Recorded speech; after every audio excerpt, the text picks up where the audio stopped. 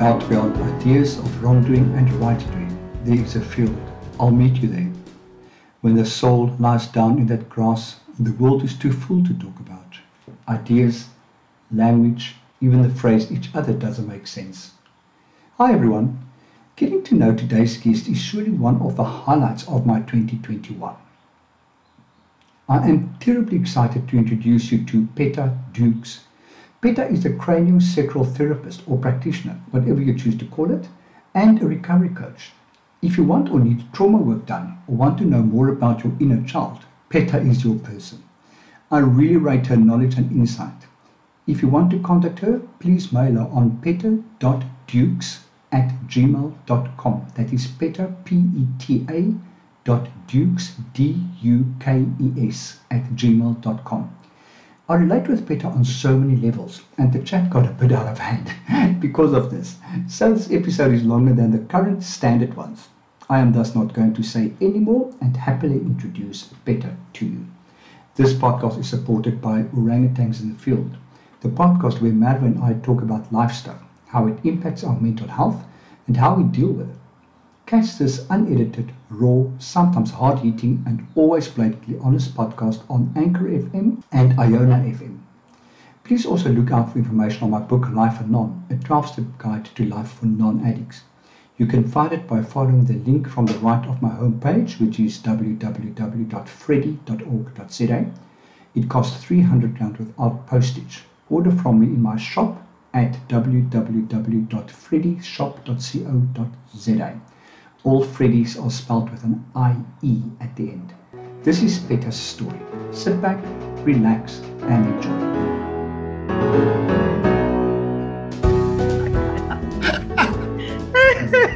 Me and technology. Oh my word. I am giving a talk to the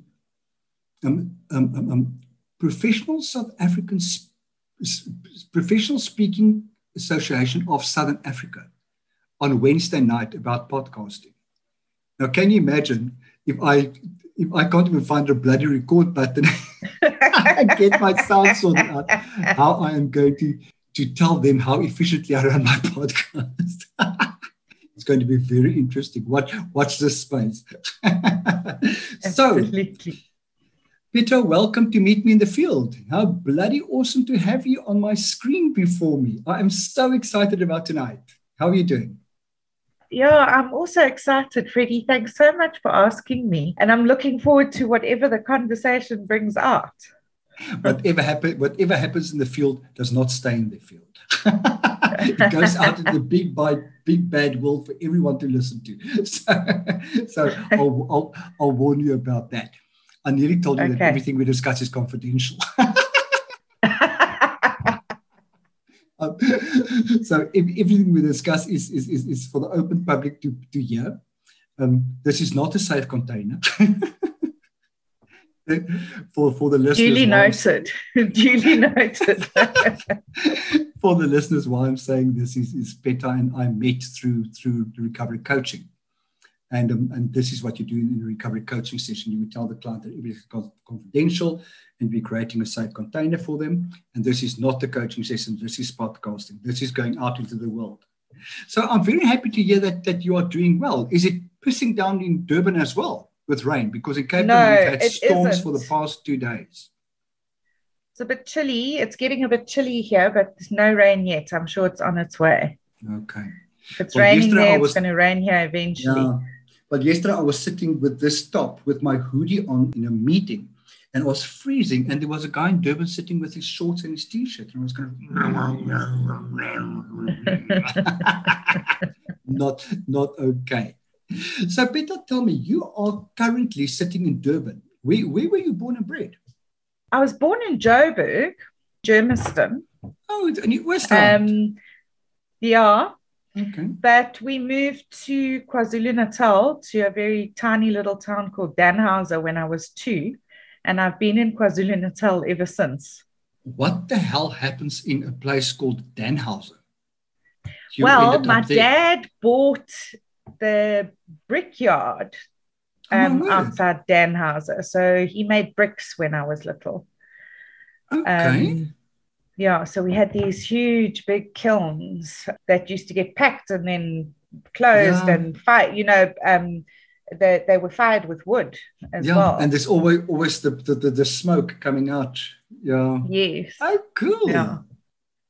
Awesome. Yeah. And did you do schooling there as well, or did you go away for school? Because Dunhausen sounds like a small place. Tiny place between Dundee and Ladysmith. But when I was 5, we moved to Dundee. Okay. And I was at Dundee Junior Primary and Dundee Senior Primary. Okay. And then I went to Pietermaritzburg to a school for girls for high school. Ooh.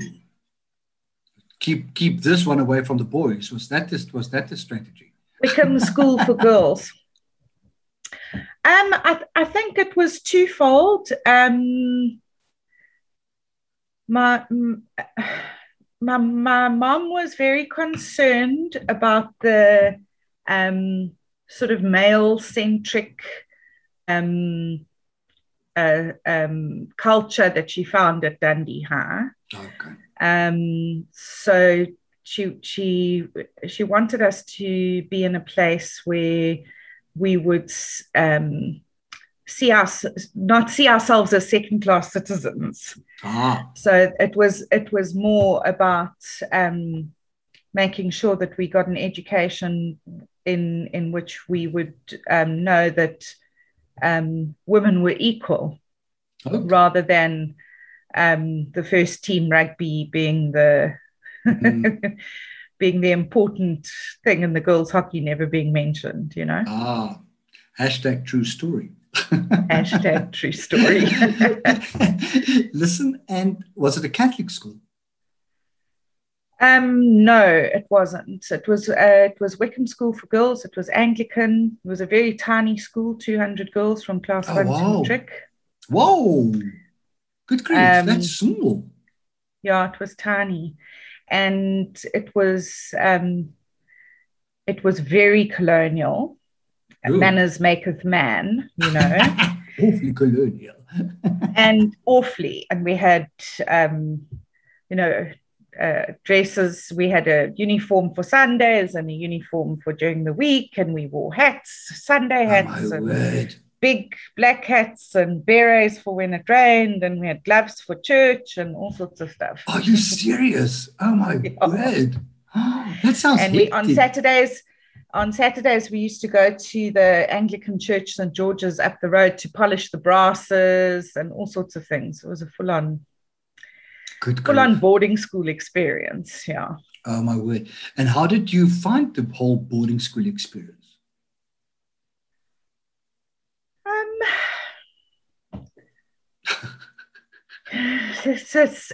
As you ask that question, just so many things come flooding in. Oh my word. So I was really very much of a tomboy growing up.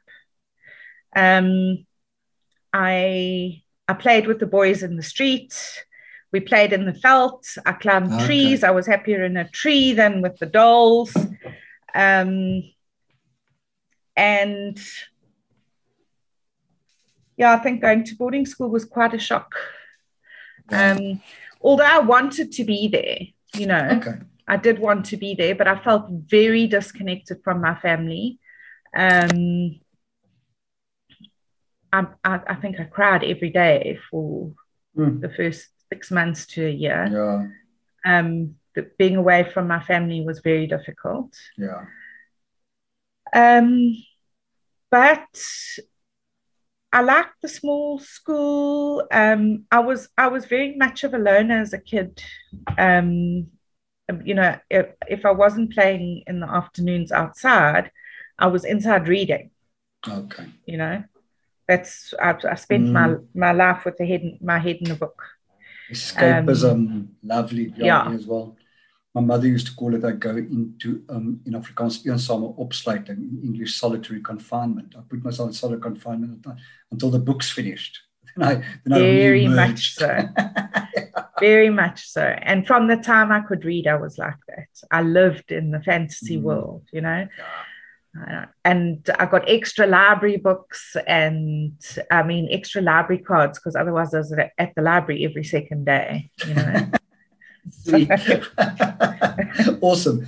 And you have 2 sisters? I do, both younger than me. I'm the oldest. Okay. Same. So you were kind of the icebreaker to the first one to go to high school, first one to leave home. Oh, yes. That must be difficult.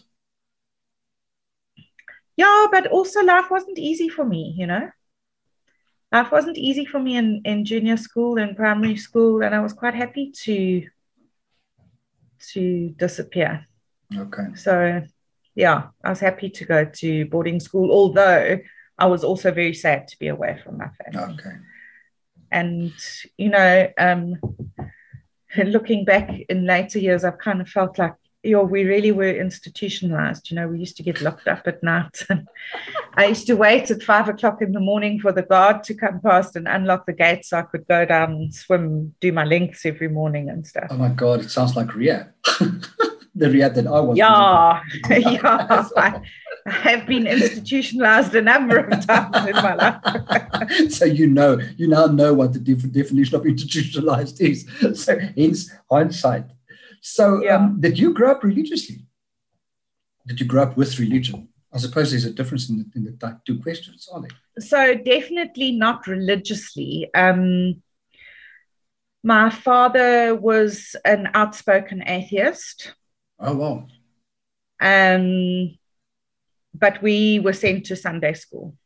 Okay.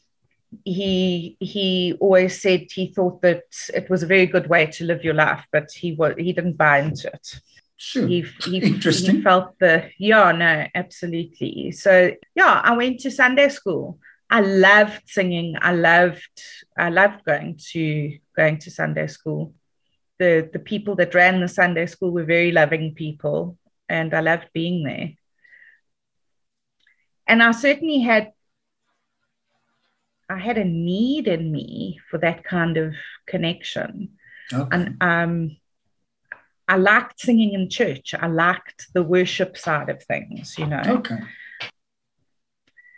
And when I was in high school, I played the guitar, and I played, I was in our Christian association, which was called the Seekers.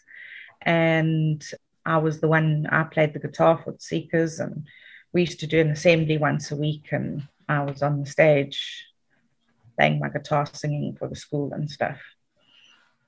And unlike the others, you were headbanging while you were playing the guitar. Not at school, hey, Freddie. I was very, very, very, very sheltered. Is it? I wasn't. No, I grew up in Dundee. Was a very conservative Afrikaans town. Okay. And I wasn't allowed to play with the English kids because they were allowed to do things I wasn't allowed to do. So I played with Afrikaans kids because I kind of fit in more there. My mother was a teacher. She was a strict disciplinarian. Ooh. So, and certainly the first time I bunked out of school when I was 16 was to go to the Royal Show with a guy. And my mother knew before I got back. And as I walked into school, she was on the phone giving me 1,000 words. And she gated me. She didn't tell the school, but she gated me. I wasn't allowed to leave the school unless it was to go somewhere with my parents for like 3 months. Good grief. And where did you meet this guy? In a all-girls school? He was a friend of a family friends, and he went to college down the road. Okay.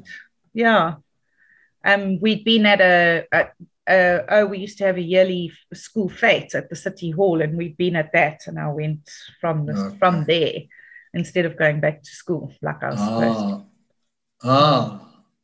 Okay.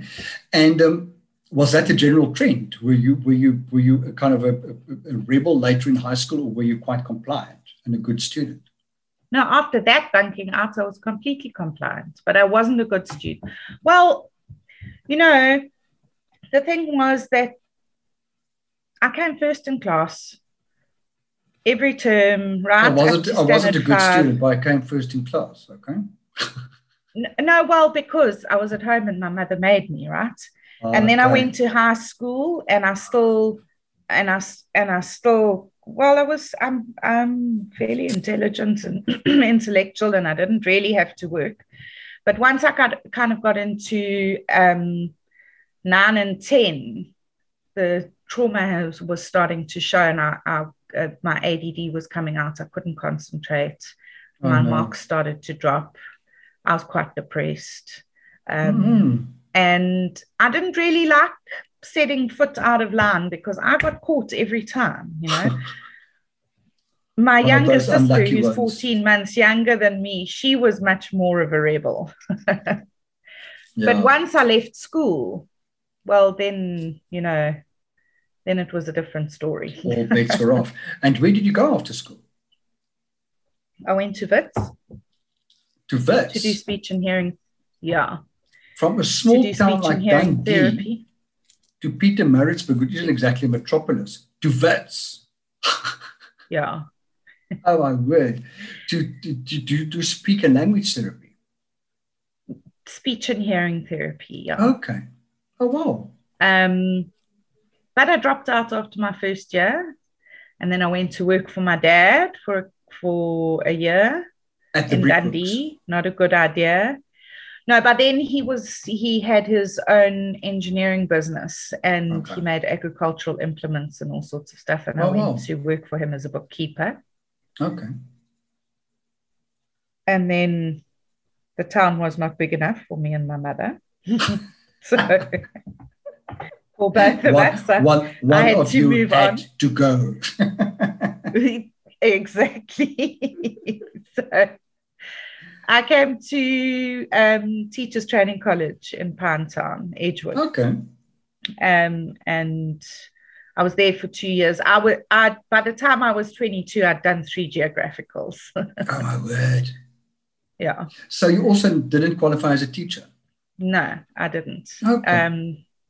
Did you just not enjoy it, or what was it about teaching? No, I dodged a bullet, hey. My mom's a teacher and both of my sisters are teachers, and I escaped. I escaped. And I really, then I'd been working for my dad and doing his books, and then I went into administration, basically. Okay. Whatever job I could find.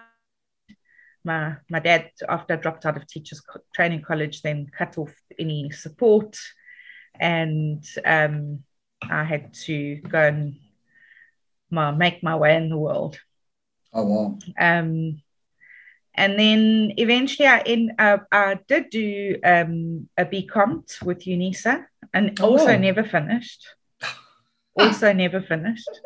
But I got a bit further this time. So and I worked at Deloitte & Touche as well, as a senior accounts administrator. Yeah. And it was roundabout then. I'd been at Deloitte for 2 years. Yeah, while I was at Deloitte, 2 years. When I was 26, 27, going on to 28, that I kind of looked at my life and thought, what the hell am I doing? I don't want to be working in corporate. This is going to kill me. And I did some transformational workshops at that point called The Human Touch. Okay. They run in various different forms around the country. Quest, IAM trainings. What are they? The current ones in Cape Town are Landmark Forum. Oh, okay. Yes, I've heard of them. Those kinds of things. And I resigned from my job at Deloitte, and I went and worked for myself doing books for various people. Okay. And then I had gone to them specifically to work with a particular agricultural management and accounting software that they imported from the UK, which I installed at farmers and trained their staff and set up the package because it was quite flexible, and then trained the staff. And then about a year after I resigned, they decided that it didn't really fit their corporate culture anymore, and they offered me the agency for South Africa, and I still have that. Oh, cool. So, yeah, I started off with about 20 odd clients, but, over the year, and that's basically kept me going all these years. Good.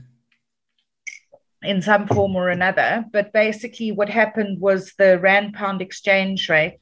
So that was in the 90s when that happened. And then the Rand pound exchange rates and plus some changes in the ownership structure in the UK in Farm Plan kind of killed my business. But I still have about 3 clients that still use the package. Okay. And I provide email support and training and that kind of stuff. Okay. And at that stage, were you still single and happy, or was there already a man and children involved, or where were you? So as I was leaving Deloitte, I broke up with the guy I'd been going out with for about 4 years. And I was on my own for a couple of years, and then I got married and had children in my 30s. Okay. Yeah. And with the Healing Touch, what was that journey like? Was that a seeking for a place in the world, or was that a seeking for a spiritual world, or what was that about? Freddie, like for most of my 20s, I was desperately unhappy. Did the depression carry through from high school? From high school, it carried through. Okay. I tried to commit suicide when I was 19. It was one of the reasons I left Wits. Oh, my God. I had been really abusing alcohol from the moment I took my first drink when I got to varsity. Okay. I hadn't touched anything while I was at school. And there was just something that was wrong, and I didn't know what it was. And I mean that like underlying malcontent, discontent, discomfort, feeling that there was something wrong with the world or with me. I mean, I felt that all of my life anyway, really. And that kind of had driven, it was kind of taken care of in the sort of all that I really had, spiritual vehicle at school, and as a child was in the church. And resigning from Deloitte with having panic attacks and all that kind of stuff, and then really starting to look at, well, what is actually going on here? And then when I did those transformational workshops, I always had this feeling that there was more to life, than just this thing that I was experiencing. Yeah. And those workshops really woke me up to, of course, there's more to life than just the physical material world and what we think there is, And I did a course on spiritual healing. Oh, wow. And I started to, I suppose, work with energies that, my family. My mom always said she was psychic. She always knew when something was wrong with us. There was always some kind of more to everything. And then I got married and had a baby quite quickly. So married when I was 30 and first baby the year I turned 32. And certainly my marriage was, I don't even know how to say this, but it just didn't. You're supposed to get married and have babies and be happy, Yeah. And that's the picture in all the magazines and on TV. absolutely. And all the princess stories and everything, you live happily ever after. And that certainly wasn't my experience. I had issues around my sexuality in late junior school and early high school, in my 20s. I was questioning whether I was straight or gay. And really, I've identified now as pansexual. Okay. But then we didn't have those options, and I didn't fit into the lesbian, the lesbian community. I wasn't gay enough for them. And so you were bisexual. They used to say bisexual, that you can't call yourself bisexual. That's just a cop-out from coming out.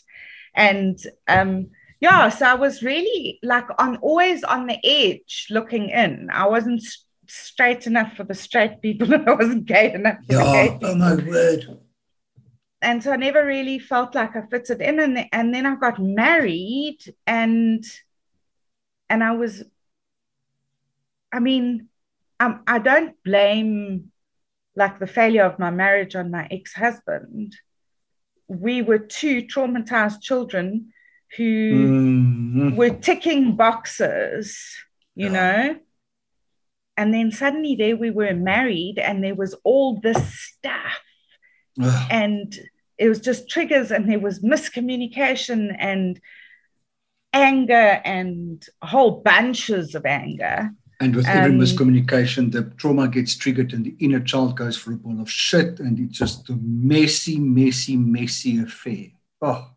Messy. And I just got angrier and angrier and angrier. And then when I was about 35, I had my second baby. And shortly after that, I did a course in craniosacral therapy. And one of the requirements for the course was that we engage in some kind of stillness practice. Okay. And although I had been part of this sort of alternative spiritual community, I didn't have any kind of anchoring meditation practice or anything like that. Yeah.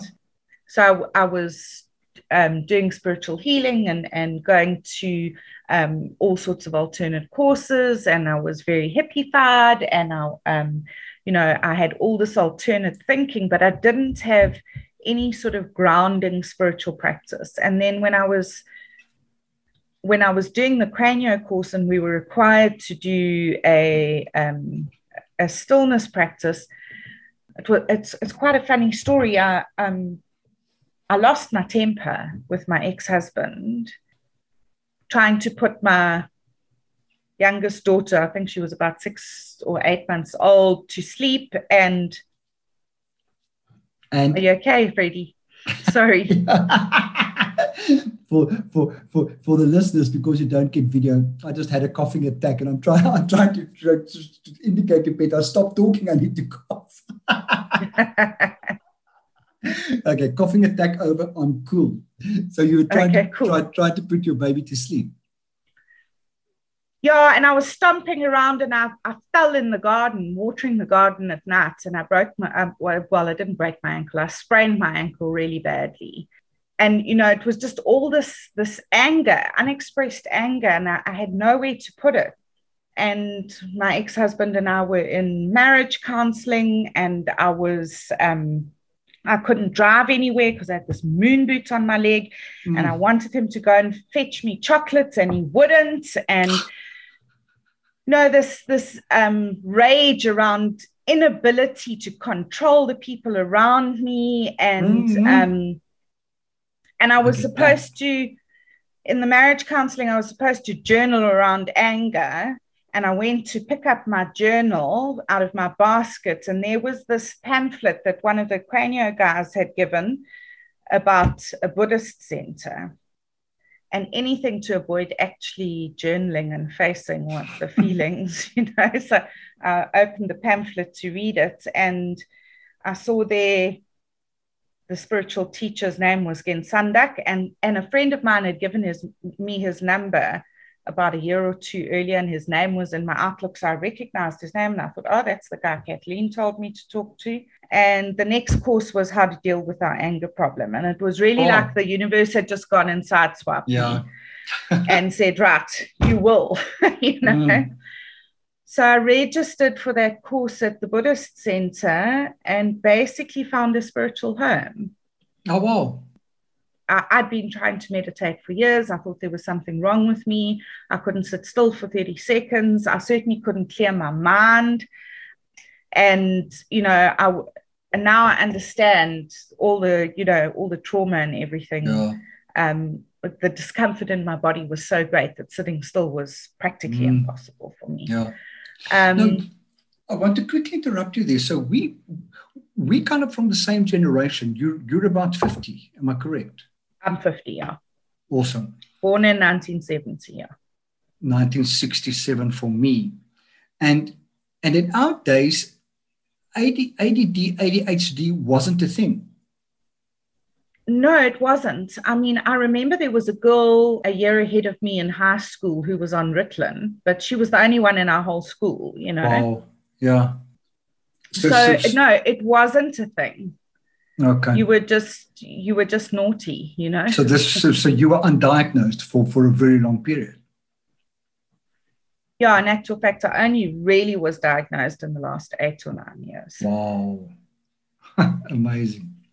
Yeah. Amazing. Even though I was working in craniosacral therapy and working with kids with ADD, I didn't actually realize that this all of my life I will get completely and utterly absorbed with one subject, and I will put everything into it, you know. And then I'll go and research everything and find out everything there is to know about it. But don't ask me to sit and do something I'm not interested in, because it's just never going to happen. Yeah. You know? Interesting. Yeah. You eventually found a spiritual home for yourself and learned how to meditate, I presume. How did that address the anger for you? Well, you know, but Buddhism's very interesting because there are a lot of instructions, but they don't really apply to everybody, you know. It's like there are a whole bunch of medicines, and if you go to a doctor with diabetes, you don't get the same medicine as somebody does who's got a heart condition. So you really need a teacher to direct you in the right practices. And with my anger problem, the instruction that I was given was to practice acceptance with the small things in my life. Okay. Practice acceptance with the small things. And my teacher told me that once the delusion of anger had taken hold, there was practically nothing that one could do. You know, I used to throw serious temper tantrums, break things and kick things and stuff. And he just said to me, if you practice acceptance, because acceptance is the antidote to anger. Yeah.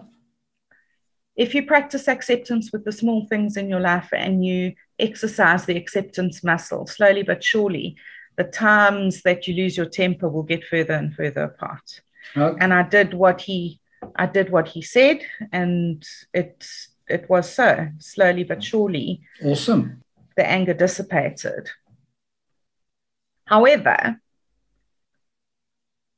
there was a level of anger that didn't get dealt with. You know, one has got to be careful of spiritual bypassing. I like that term, spiritual bypassing. That's awesome. I've never heard it. Have you not? No. It's quite a thing. Absolutely. If anger has arisen, acceptance can sort of quieten the anger. And if one practices anger with the small things in one's life, one will eventually come to accept the big things that are causing huge anger. Yeah. But when there's unacknowledged deep childhood trauma, yes, acceptance can do nothing. Absolutely. It's not going to take the trauma away. not going to take the trauma away. And it's really important that trauma is acknowledged. It's important for the inner child. Otherwise, the inner child feels unheard.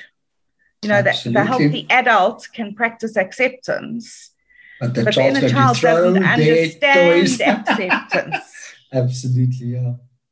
So that inner child has to be acknowledged and all of that stuff. And that's work that I've come into maybe in the last 4 or 5 years. Oh, yeah.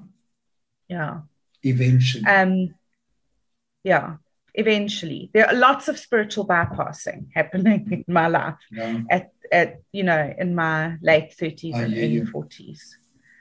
And then let's go back to what craniosacral therapy is. Craniosacral therapy is a very interesting modality. It's an alternative healing modality. My teacher used to like to say it's where the science and art of healing meet. And a craniosacral practitioner is somebody who is able to go into stillness and holds the other person physically with your hands. So it's not like Reiki, which is sort of an energy healing, but one holds the head of the person and listens with one's hands to what is actually going on in the fluid body of the person that one's working with. And craniosacral therapy offers the body the opportunity to complete the processes that it was mobilized for. So it's really a trauma recovery process. And basically we understand now a lot more than we did when I was doing cranio 15 years ago. And it was all very new information to me then. But we did a lot of work, a lot of Peter Levine and Stephen Porges' work around what happens in the body when one is mobilized for fight or flight, and how those processes can be interrupted and the energy can get trapped in the body. Yeah. And then all sorts of pathologies happen. Oh, wow. And that stuff has, over the past 10 years, really became very, very prevalent in therapy, in the healing. Absolutely. When we're talking the whole gut-brain connection, the vagus nerve, polyvagal theory, therapy, all those type of things. All that stuff. So I was learning all that stuff 15 years ago and thinking it was about learning how to work with other people. Yeah. And really it was about my own journey, you know. And so cranio offers the body the opportunity to complete the processes that it was mobilized for, kind of layer by layer. It's a very subtle process. When the body feels heard, just like when I feel heard, I sometimes can let go of the things that I've been holding on to mentally and psychologically.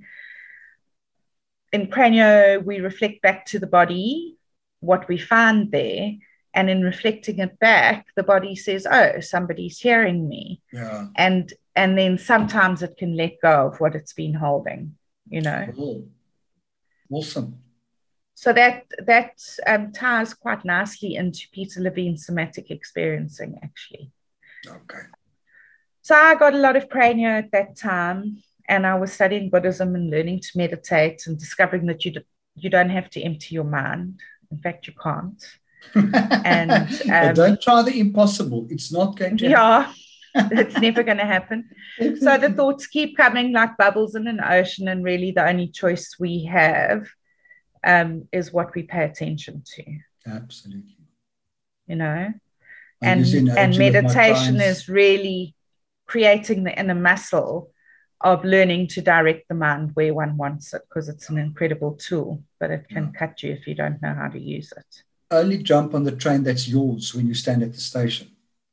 You're not going to stand at the station and jump onto every train that arrives on your platform. You're going to wait for your train. And that's why I explain to people, for me, what meditation is. The thoughts are going to come. You can observe them arriving. It's not your train. Let it go. Just observe, let go. Observe, let go. Come back to breathing, or come back to whatever it is. Yeah. Cool. So, and you are rediscovering, if I can call that, yourself now again as a craniosacral therapist. You're actually going to start working as that again. Am I correct? So yes, I'm putting all the things in place. I now have a room ready to work, and awesome. And I have some people that I live with who are all going to swap various things with me, massage and reflexology, and we're all going to use the healing room, and let's see what comes. Fabulous, yeah. Fabulous. Have you ever heard of something called access bars? A healing I've heard of it. I've heard of it, Freddie, but I haven't gone into it. Yeah, I've had that done to me once or twice, and that is where a therapist also holds your head, but they change their hand position after a certain time. So there's very specific hand positions that they do on your head at stages, and I also don't know the theory behind it, but at some stage, I felt my whole body jerking. Like sometimes when you fall asleep, you get that feeling. Yes. And kind of before my head or my body jerked, the therapist said, "There it goes," and my body went clue. And afterwards, she said, "Oh, that was what they refer to as an entity that left." Because with the work we do as therapists, there's a lot of entities flying around in our rooms, and we can actually absorb them. Yeah, absolutely, and even ones that still hang around from our active addiction. Absolutely, cool. Yeah. So now you're a craniotherapist. You're still married with 2 children. What happens next? So what happens next is my dad died in 2011. I was 41. And I really suddenly just looked at my life and thought, I'm wasting my time in this marriage. I think that what really happened was I suddenly accepted that my ex-husband was who he was, and he was never going to change. And either I had to accept him and live with our marriage as it was, or I needed to leave. Yeah. And actually, it was a Tuesday night that I realized that. I can remember it very clearly. It was Valentine's Day. Oh, my word. And I just suddenly knew that I was asking too much of him. It wasn't fair, and that it was done for me. And I moved out on the Friday. Wow. Yeah. And in that time, I mean, our marriage was physically and verbally abusive. And I had come across the idea in that time that I knew that I had a part to play in this thing, and that there was something in me that had attracted this person, and that if I didn't take responsibility for my part and see what my part was, I was just going to move on to another relationship with the same person with a different name and body. Do you know what I mean? Which happens so often. The woman married one alcoholic after another because she's absolutely not dealing with that which attracts her to these type of people. Yeah. Well done for you. I set about actually that was what my cranio and my Buddhism journey was about, was really awesome. Going in for me and looking at myself and taking responsibility for my things. That also started to move into what my childhood trauma was, because there was this veneer of I came from a very good, perfect family, Yep. And I really couldn't understand how I'd ended up in this abusive marriage, because the picture that had been put out to the world was that I didn't come from a family that was like that at all, you know. And so, like, I started to undo some of the sort of outer layers and put some puzzle pieces in place. I had nearly left a number of times. And then when my dad died, it was like, I think the day after my dad died, I said to my mom, I can't do this anymore. And she said to me, you can't leave your husband the day after your father dies, you know. And so I kind of stayed for another 6 months, and then it was on Valentine's Day, and I left, and I never looked back. It was done. It was the right thing. It really was. And you know, I'd been grappling with this decision of whether to leave or not. And somebody also in the Buddhist community had said to me, you know, until the karma that keeps you together is exhausted, you'll need to stay, you know. And then one day that karma will be exhausted and you won't have to make a choice. It will just happen. And that's exactly what happened. It was done, you know. But it was really rather scary. 2 small children and moving out on my own. And I didn't, you know, I was working half day and I didn't really have that much money. But I left. And then about a year after that, trying to get my cranio practice up and running and getting involved in various I was part of a women's dream group that met every month. I was doing Stanislav Grof breath work and all sorts of different things over and above the sort of Buddhist path that I'd been on. I had Vajrayana empowerments, and I was really very involved in all the Buddhist practices that I had got involved in. And then I met a guy who was much older than me, and basically was what we would call a psychonaut, somebody who had explored his psyche through the use of drugs, basically. Okay.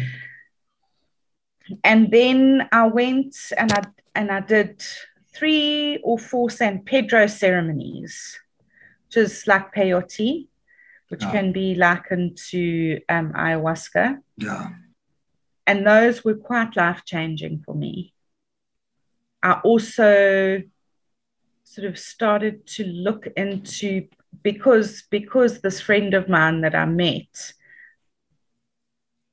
I was, you know, through the craniosacral therapy, I'd already come into relationship with big pharma and pharmaceutical companies, and what was actually going on, what actually drove the sort of pharmaceutical, allopathic, medical sort of side of things, coming from a natural perspective. And then I started to look into basically what runs the economy of the world and the central banks, and sort of my conditioning and my programming around what I thought was the way the world works kind of started to get undone. And then I had 2 prolonged, what some people would call psychotic episodes, other people would call spiritual emergencies, some people would call mystical experiences. There's a very fine line between all of those things. I had 2 episodes 18 months apart that kind of broke through what, like the last of the very rigid, controlled social conditioning, I suppose. Okay. Yeah, because I was a very controlling, domineering, difficult... David Collins called me a DC, difficult chick. On our CPRC, you know, all sorts of syndromes and ADD and manic depressive, and, you know, what you want, and name a label. It's been put on me at some point or another. And really at that point, like when after my dad died, my mom and I had a bit of an incident, and I started to have memories from my childhood, and this whole facade of I thought I knew who I was, and actually it was all just a lie. And this whole thing started to come apart, and I was doing the San Pedro ceremonies, and then the psychoses of just the whole thing just falling away. And in this experience, realizing I came out with two things. Nothing exists the way we think it does. I had like a lived experience of that in the psychosis. There were no drugs involved in the psychosis. No. They might have contributed to it, but I certainly wasn't using when I was psychotic for 2 weeks. And the visual and auditory hallucinations that were happening were coming from inside of me. And it was my psyche talking to me. And it's taken me 3 years to integrate that everything that's kind of came out of that. Wow. But really, I've come away with two things. One is nothing exists the way we think it does. And two is there is a greater organizing principle, whatever you want to call that wants me to be the best version of myself that I can be. Awesome. And if I open myself to that, it will work for me in my life. Yeah. I suppose. Fabulous. Is what I came away with. Yeah. That's wonderful. And today, do you still practice Buddhism? Do you know what this greater organizing principle has become for you or how does that look for you today?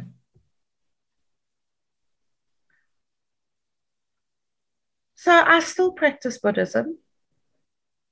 And there are certain practices that I've kind of moved away from because they feel a bit dangerous for me.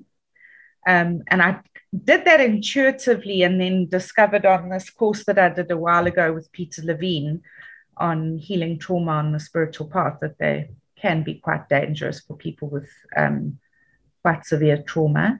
Okay. So there are certain practices that I still engage in. I certainly do meditation on a daily basis.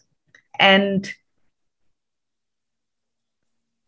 I think I've shifted what I do in my meditation into, instead of using the physical sensation of the air entering and leaving my nostrils as the object of meditation, which is what I've done for most of my life, I've moved into what one might call a neurosomatic embodied meditation, which is using the body as the object of meditation. So using a body scan, what am I actually feeling? Can I feel my bones? Where, what is it that I'm actually feeling in my body? That's what I'm doing, that kind of meditation at the moment. Awesome. The visualization practices and stuff that go with the Vajrayana path, I've kind of, I do still practice them along with my commitments that I made when I took an initiation in that thing, but I just don't go into them in quite the same way I used to. Okay. Yeah. Okay. And so we met through recovery coaching. How did that happen? Sorry, not how we met. How did recovery coaching happen for you? Yeah, no. How did recovery coaching happen for me? So what happened was, I came after those psychotic episodes. I went into rehab for 6 months. I couldn't continue. At that stage, I was smoking weed daily, and I needed to stop. And I was living with people who were smoking, and I wasn't able to stop. So I asked for help, and my family put me in rehab in Cape Town for 6 months, and I was introduced to the 12-step program there. Mm. But for me, there was something missing from the 12-step program. Mm-hmm. I went to my NA meetings. I did everything I was told to do. I followed suggestions. I got myself a sponsor. I worked the steps. I did all of those things. But there was an element missing for me that I understood from my craniosacral therapy and from some work with a psychologist that I'd done during the time before I came into recovery. And that was the element of trauma. Okay, yeah. And that addiction is really a disease of dislocation. And the mind-body connection of what happens when one is traumatized, particularly complex post-traumatic stress disorder that comes, or sometimes they call it pediatric post-traumatic stress disorder, that comes out of a sort of dysfunctional families and that kind of stuff. And so I was in NA and here, and you know, people were saying to me, I was like, well, it's not really a disease, you know, and I could accept, okay, it's a dis-ease of the mind, you know. And I had my Buddhist, I was living at the Buddhist center when I came out of rehab, when I came back to Durban. And I had my Buddhist teacher saying to me, but you know, it's just addiction is just attachment. And I've since read a book called The 12-Step Buddhist, and in there's a piece for spiritual teachers that says, never say to an addict that addiction is just attachment. Because there are actually physical body changes. And in actual fact, that's because of the trauma stuff, you know.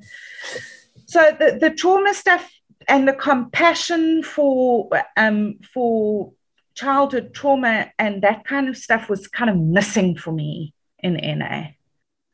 I moved into the SLAA fellowship and I found more space for it there. I found that they were more willing to talk about inner child work and that kind of stuff.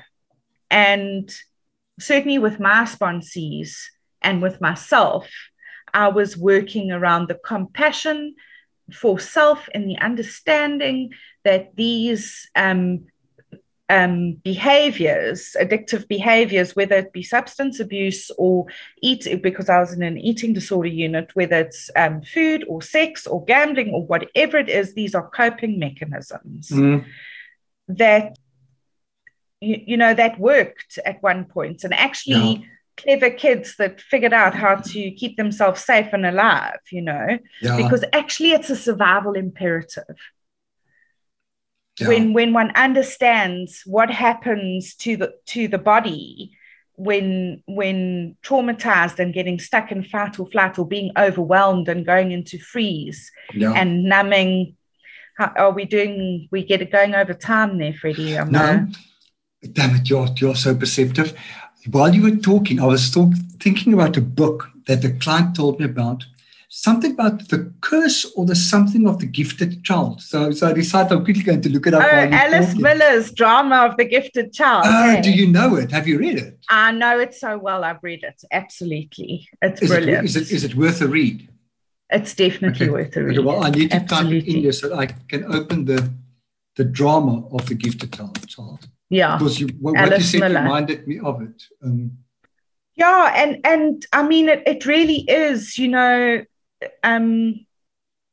children growing up in dysfunctional families have to be really, really clever to survive, you know, and it's the survival imperative.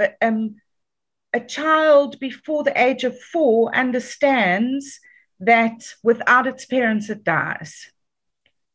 So the emotional abandonment that it perceives when its parents are not able to be present is literally a survival threat.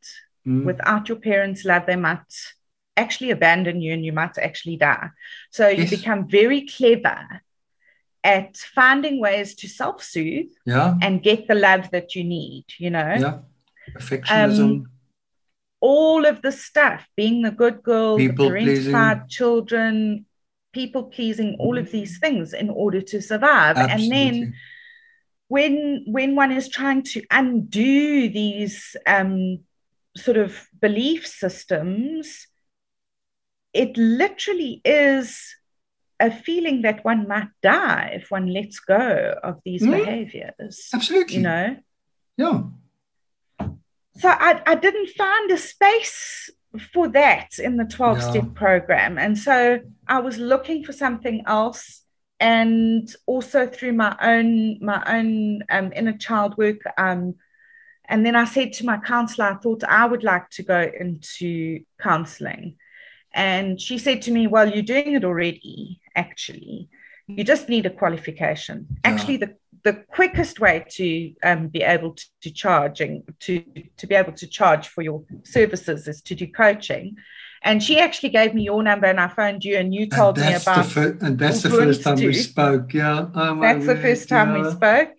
Yeah, and then I found you ACT, and that's how. And that's the how rest is history. Recovery coaching. The rest is history. Yeah. And we reconnected when I did the course, and I had to get my hours. That's it. So yeah, amazing. And I'm so happy about it. I actually spoke to our mutual friend Nikki today about what a gift this connection was for me from the recovery coaching. Oh wow! No, I'm very, very. It's been a gift for me too.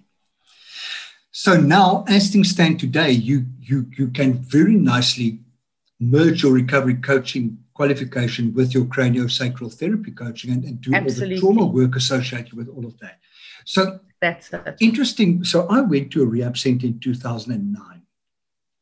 Then in 2010 or 2011, I got a call from the rehab and said, but I was also involved with them doing service and all those type of things. So they said, they've kind of gone on this thing of the 12 steps can get you clean. But if you want to stay clean, you need to deal with your trauma. So they've put all their counselors through intense trauma training, and they want to do a weekend, a long weekend, 4 nights, 3 nights, where clients that's working solid recovery programs, the 12 steps, come and give their counselors training on the trauma work that they've now learned. And am I interested? Wow. And I said, absolutely, I'm interested. So I booked in there for 3 nights for a most amazing journey. And I truly believe that unless we do very Gabor Mate, if we don't deal with the trauma. I love Gabor Mate. Yeah, we need to get to the trauma. And do you know EMDR? I do. Okay. I do. But very interestingly, I listened to a talk given by Bessel van der Kolk. Do you know? No. He's a psychiatrist, and he wrote a book called The Body Keeps the Score. And he did the first studies on Prozac when it first came out. Okay. And he's very much part of the Gabor Mate, Peter Levine, Stephen Porges clan of the way of dealing with, finding out what actually trauma does to our bodies. And I listened to him and on EMDR, and he because I've actually experienced EMDR. I've had it done on me. Okay. And EMDR is very successful with people who suffer from PTSD from a single event. Yeah. Because they can pinpoint the event in their mind, go there. Yep. Absolutely, yeah. But it's less successful, far less successful with complex post-traumatic stress disorder, which is basically what which is basically what most addicts are dealing with. Is complex post-traumatic stress disorder. Yeah. So my thinking is that I want to do a course in that. And EMDR. And in counseling, as we get to the trauma events, each of the trauma events we get, we EMDR. Absolutely. So even though we're dealing with complex trauma, as a specific event come up, we deal with that, and then we continue with the counseling. Deal with the next set of trauma, continue with the counseling. Brilliant. Because I feel very powerless in a counseling setup when it comes to trauma. Because, I've got a counseling qualification, I've got a coaching qualification, but I still don't really know how to deal with trauma. I want the tool. I want the tool that works. So somatic experiencing, I think, is for me, my understanding now of somatic experiencing has helped me a lot to understand how I can help my clients with the trauma. Because when there's a trauma vortex, so this is how Peter Levine explains it, is that when we become overwhelmed, there is this trauma vortex, and we kind of avoid going anywhere near it because we get pulled into that trauma vortex. But there's another spiral on the other side of the trauma vortex, which is kind of the inner vortex, which is where the resourcing happens. So one is it's necessary to resource oneself with meditation and with embodiment work, etc., etc., and then with somebody who understands. And for instance, this is what craniosacral therapy does. The therapist is the still place and can take you into that inner vortex, which then pulls you into the trauma vortex, but only into the outer layer. So that outer layer, because as Peter Levine explains, the trauma, when it gets trapped in the body, there's a huge amount of energy in that, and if it isn't released and in a manner of titration, one sort of movement at a time, one small layer at a time, it can really, one can be re-traumatized. So that's why it's like going into like quiet meditation is very difficult for addicts, because it can pull you right into that trauma vortex. And so, learning to be okay, learning how to navigate one's triggers in daily life, so that you can actually go into the trauma vortex but come out into the inner vortex, into the resourced side, and hold both of those things at the same time is really the key to it can't all just come out all at once, and that trauma does have to be renegotiated. And I suppose that's the work I'm doing at the moment with my inner child. I have a therapist who specializes in inner child work. Awesome. And one can actually go in and revisualize and rescue the child, And that's what I feel like I've been on, is this rescue mission to go and rescue this little girl. I feel I've had so much that I want to know and so much I want to learn about this stuff. Where are we going to get all the time to do that?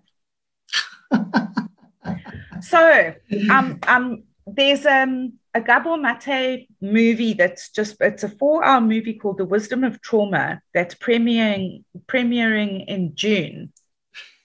And I will send you the link to this thing, because the premiere it's like a 7-day event. And each day there are 3 hours of workshops with trauma specialists. Oh, wow. Like Peter Levine, like Gabor Mate, like Stanislav Grof. I mean, it's all the big names. Yeah. And I've registered for that. Oh, please send it to me. Yes, I'll really appreciate that. And on that note, I am going to thank you from the bottom of my heart for a beautiful time spent together. You had a cup of tea, I had a cup of coffee. I apologize for the people who heard me swallowing, but that's okay. And I can honestly talk about this stuff until the cows come home tomorrow morning. Until the cows come into me milked tomorrow morning. But I think it's better for both of us that we don't, because this stuff fascinates me. It's really something I want to know so much more about. But to get the time to learn more about it is always the problem. But please send me that link. I really appreciate that. And I thank you so much for your time, for your amazing energy, for your willingness, for your knowledge, your beautiful sharing of everything and for making yourself so vulnerable for us. Much appreciated. Thank you. Great, welcome, great love. Thank you. I love that Peter was such a little bookworm when she was young. I can totally relate to that. I also think her insight and knowledge when it comes to trauma and inner child work is top-notch, and I can literally speak to her for hours. As you could tell from this episode, I'm so incredibly grateful to her and wish her thousands of hours of healing others in the future. If you want to know more about what I do, please feel free to connect with me on my website, which is www.freddie.org.za, or find me on Facebook at either Meet Me in the Field or Freddie Counselor, or on Twitter at @RensburgFreddie, or Instagram at Freddie Counselor. Remember that Freddie is always spelled with an IE at the end. Thank you for listening. Be safe. Bye.